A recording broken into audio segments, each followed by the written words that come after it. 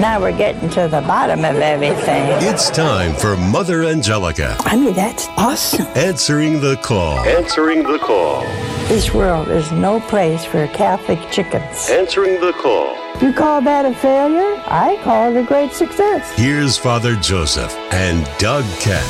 Welcome to Mother Angelica answering the call, as she always does every week at this time. And she gets to answer your questions from the classic programs over the years, her live shows of the 80s, 90s, and into 2000. And I'm joined here, as I am always, with our chaplain, Father Joseph Mary Wolf, and I'm Doug Keck. Always good to be with you, Doug. And, of course, we just had lost Alice von Hildebrand, and she was such a tigress, as one of the recent articles talked about, for the truth and the faith. And she had a great admiration for Mother Angelica and wrote a beautiful article about Mother Angelica, too, when Mother Angelica had passed, and just about her strength, and her femininity, her true femininity, and yet the strength that she had.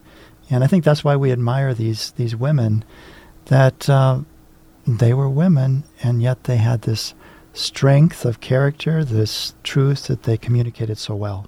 It's amazing, too, because, Alice would always kid you because you talk about the equality of the sexes, and she'd say, no.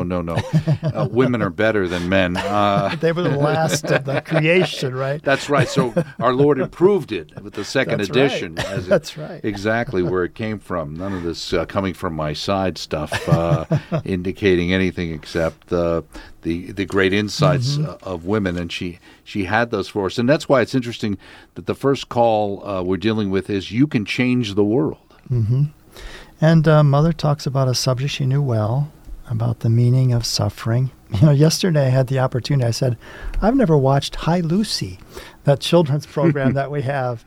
And Claire Crockett actually is the voice of the little animated. Right. But anyway, they were talking about the sister had a toothache. Sister Grace. Sister Grace.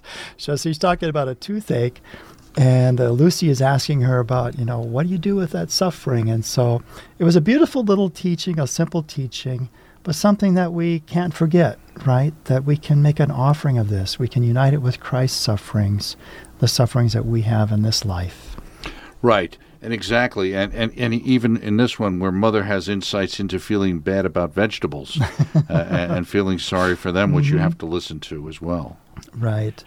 So it's a wonderful opportunity, right, that life has suffering. That's an element of everybody's life. So what do we do with it? Do we just try to find an escape? Do we just complain? Right. Or can we turn it into an act of love by offering it to God with Christ for souls and our own sanctification? That reminds me of Father Benedict always used to say, the answer is not, or the question is not, why this happened to me, but what am I to do with this now? Yes. So let's see how you can change the world. We have a call. Hello? Hello, Mother. Where are you from? Omaha, Nebraska. And what is your question? My question is, Mother, I have ailments like you do, and also the asthma, the pain, I offer them up to our Lord with His sufferings, but I find myself sometimes complaining, and I don't want to do this. I don't know how to stop this. And may I ask one more thing, Mother? I have a dear godmother. She's a wonderful, wonderful Catholic lady, had 14 children. She needs special prayers because 2 of her children are going through trying times, for Danny and Elizabeth. Okay. Well, we need more faith, honey. I know what pain is. I have it all the time. And I know your poor human nature gets overtired sometime, and you get tired of pain, see? But there's where the rosary comes in, and there's where the sorrowful mysteries come in. If you say the sorrowful mysteries and look at Jesus, see? Today we don't believe in crucifixes anymore, but I carry mine. See? And all during Mass I'm able to hold on to him. Because we need that extra grace. We need to know how precious suffering is. I always feel sorry for vegetables.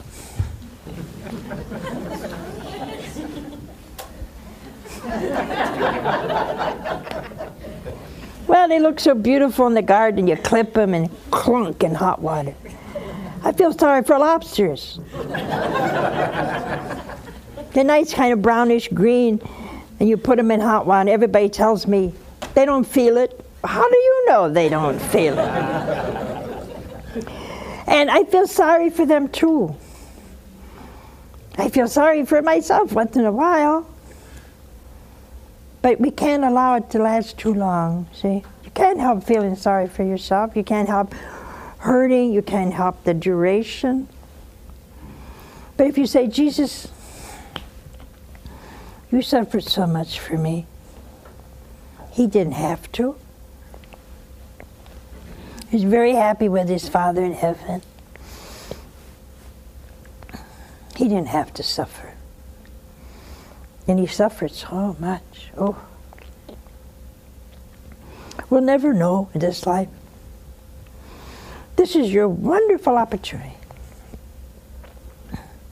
The Father looks down on you with special love. Because as you suffer, the Father, the eternal Father, sees his Son in you. He does.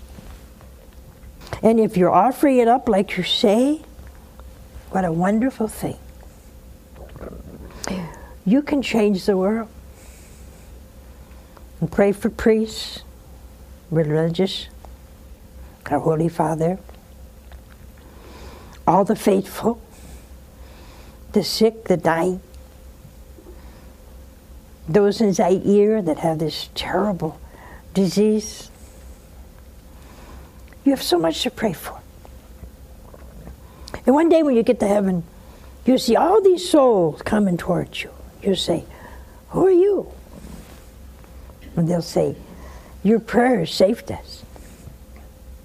Your prayers gave us the grace. The Lord heard your prayers and gave us extra grace to say we were sorry for all our sins. How you like that, huh? Our God is a wonderful God. He's compassionate and merciful and loving. And you know, we do feel very bad over what goes on in the church, in the world too. The world, oh my. And how deceived we are with abortion and all that. But we can never forget. The Lord has all of us in his hands. He's going to let us go just so far. Boom. He will not forsake us. He will not forsake us. The church and the world will one day rise again with great hope and love and holiness. We won't even believe what it's going to be like. Have courage then. And hope. The Lord is greater than the world and Satan and all his demons, and greater than all the leaders of this world. And one day he will come and shepherd us himself. And we will see him as he is. And now moving on to our next topic, a tough one. Every storm comes to an end. A little different here because many times over the years we've heard stories where women are recounting that their husband has left them, etc. In this case, it's the other way around. Yes, so it's a messy situation, right? And life is often messy. And yet that doesn't mean that it's hopeless. And Mother says, don't give in to discouragement. You know, I talk to many people who are in these kind of situations, and, well, you do what you can in the present moment. And whenever we love God and we, like this father can lead his children in learning how to love God, that's going to stay with them. That it's not going to be in vain. Anything that you hand on to them that will strengthen their faith, help them to learn how to pray, that's going to stay with them. And I thought was really powerful, too, when Mother talks about, because the wife is an alcoholic, basically, and so you know what that probably devastation that would mean in a family, especially with the mother. But the idea that you have to continue to love her and pray for her, And it is important because he has a concern about his kids in relation to the mother, of not giving a bad example, but not denigrating the mother. And I think by praying for her is a great way to reinforce his love for her. Yeah, that's a beautiful thing. We don't give way to just hatred and getting the kids to resent their mom or anything like that, but rather to see we're all broken, so let's pray and help one another in whatever way we can. That's right. Every storm comes to an end. We have another call. Hello? Hello? Hello, Mother and Angelica. Where are you from? I'm from Texas. And what is your question? Well, actually, it's twofold. And I've tried to visit with my priest on several occasions, and he's just not very available. But basically, the storm I'm going through is after being married for 20 years, and throughout the course of this marriage, my spouse battled alcoholism. And over the years, she just moved in and out of the house and finally moved out and filed for divorce and became involved in another relationship. Well, after the divorce, I received custody of the kids. And, to the best of my ability, I try to give them guidance on what's right and wrong. And yet, they see the opposite from their mother. And somehow, I believe they think this is acceptable. I guess the two questions I have is, one, how can I teach my children the gospel and what's right and wrong without degrading their mother? And secondly, of course, I'm still very much in love with this woman, and I feel like I'm still married in God's eyes, yet I don't know what my obligation is to her. Yeah. Well, I think you should continue, to love her. My opinion is that if you teach your children good things, very good things, continue teaching them the gospel, continue teaching them the ways of the Lord, and follow those ways yourself, you see, then even though they may be attracted by an opposite way, some point in their life they'll remember everything you said. I don't think there's anything different you can do. I think the fact that you still love your wife is good, because that means you're going to continue loving her and you're going to pray for her. And that's what she needs. She needs prayers. She too needs light. You have to be the father of this family. And the father of a family is to give light, leadership. He shows the path. He shows the way. To what? To God. To heaven. That is your duty. Now, whether your children listen or not, you can't do anything about that. They have a free will. And right now, the easy path seems to be the easy path, and we go that way.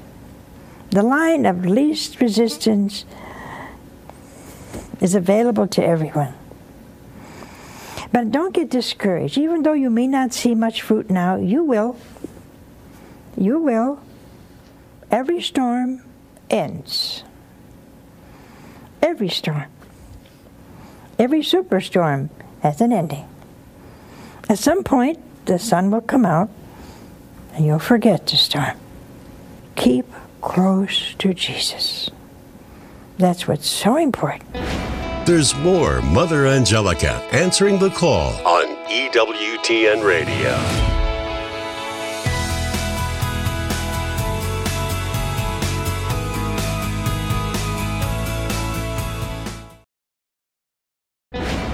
Let's return to Mother Angelica answering the call with Father Joseph and Doug Kecht on EWTN Radio.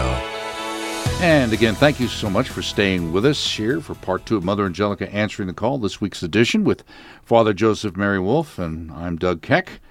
And let's take a look at our next call. Justified and unjustified anger. Is there a difference, Father? Yes, and the Catechism speaks about this emotion, it calls it, of anger. That's not in itself wrong.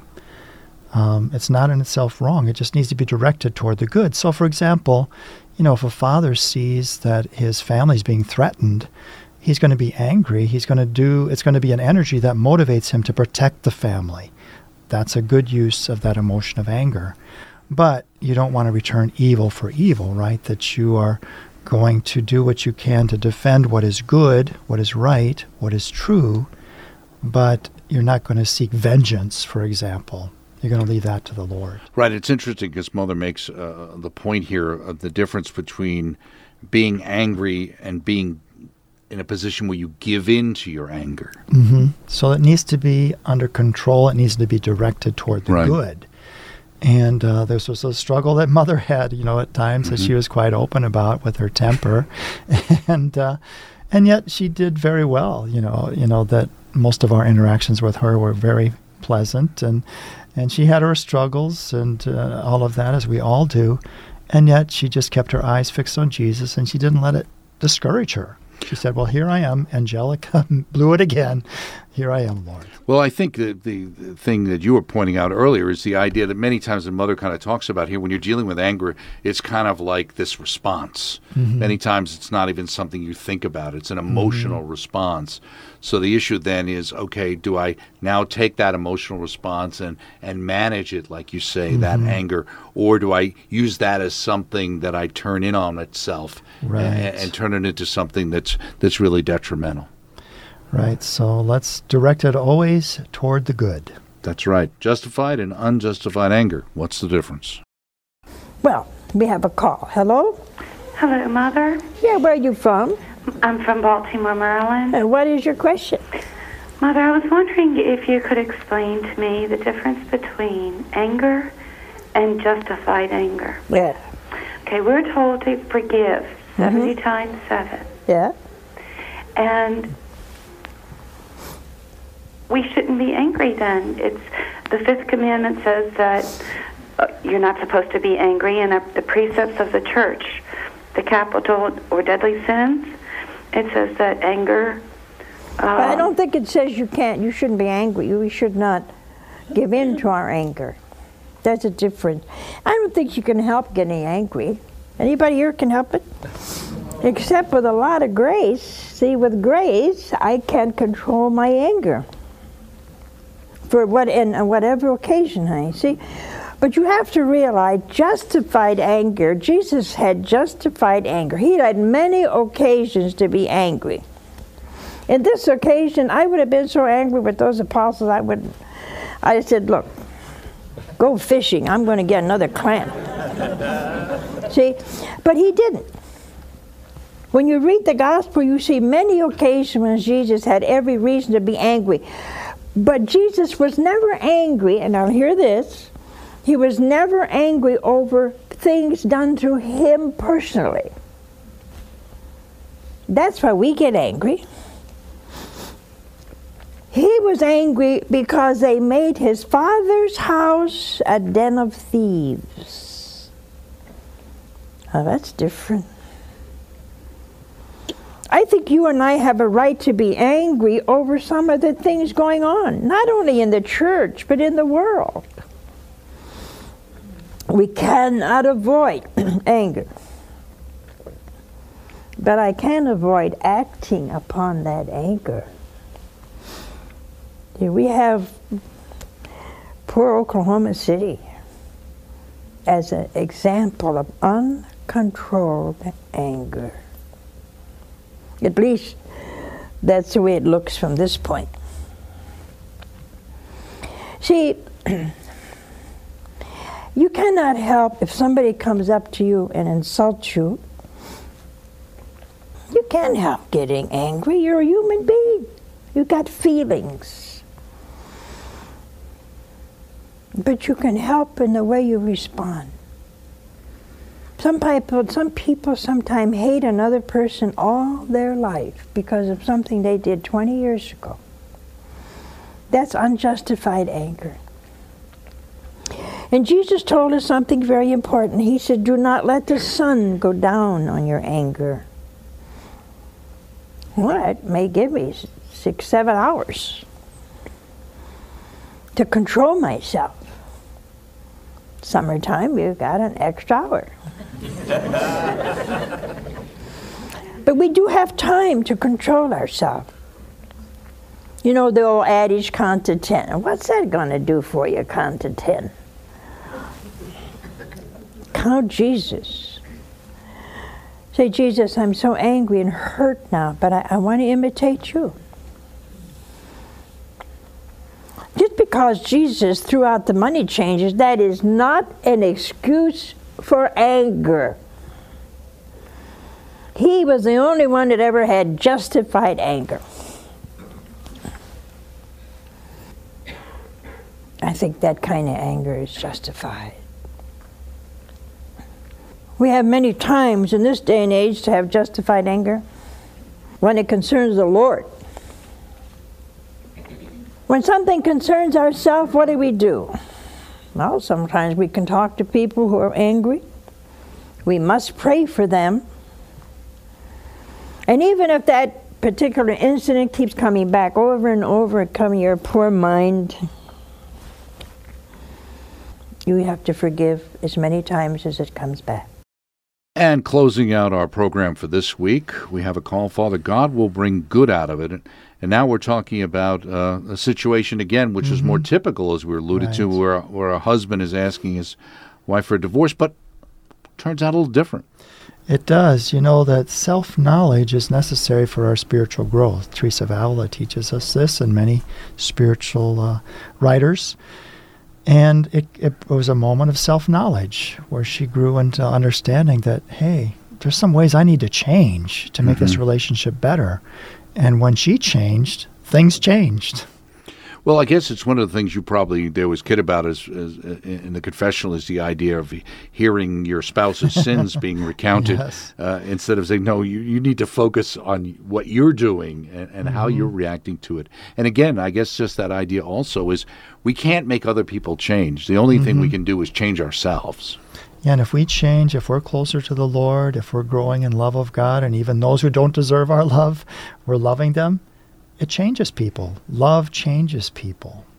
Right, exactly. You see that people react differently. They can soften. They can become less defensive. And then hopefully, like in watching EWTN, and I think people start to say, what do you have going on there? What's happening in your life?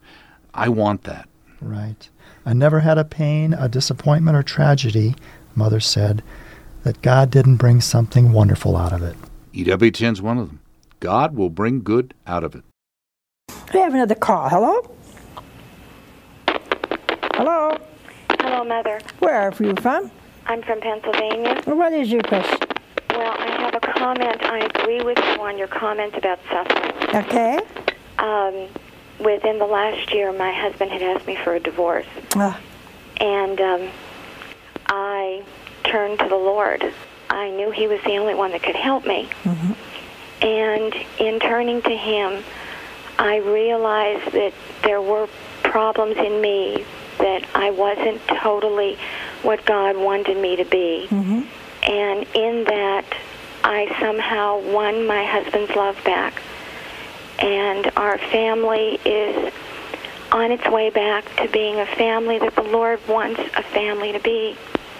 And there are some difficult times, but my faith in God keeps me going. And EWTN has helped me so very, very much, and you especially, Mother. Thank you. I thank you. Well, you see, there's another example of not to fear suffering, so even be it ever so tragic. Ever so tragic. God is going to be good. He's going to bring good out of it if you trust Him. I've never had a pain, I've never had a disappointment or a tragedy happen in my life when God didn't bring something wonderful out of it. And getting closer to Him is the most wonderful thing that can happen. That I can literally get close to Him in the midst of a storm. And some of you have superstorms in your life, but don't fear. Don't fear. He is holding your hand like that man held my hand through this going to school. He left me at the door, and I went in, and he went his way. But that hand of God is with you, and you can keep going forward. Don't fear anything. We suffer from it. We have to change. We have to think of others. But we have His hand in ours. For more about Mother Angelica and to listen to her shows, go to EWTN.com. See you next time on Mother Angelica, Answering the Call, only on EWTN Radio.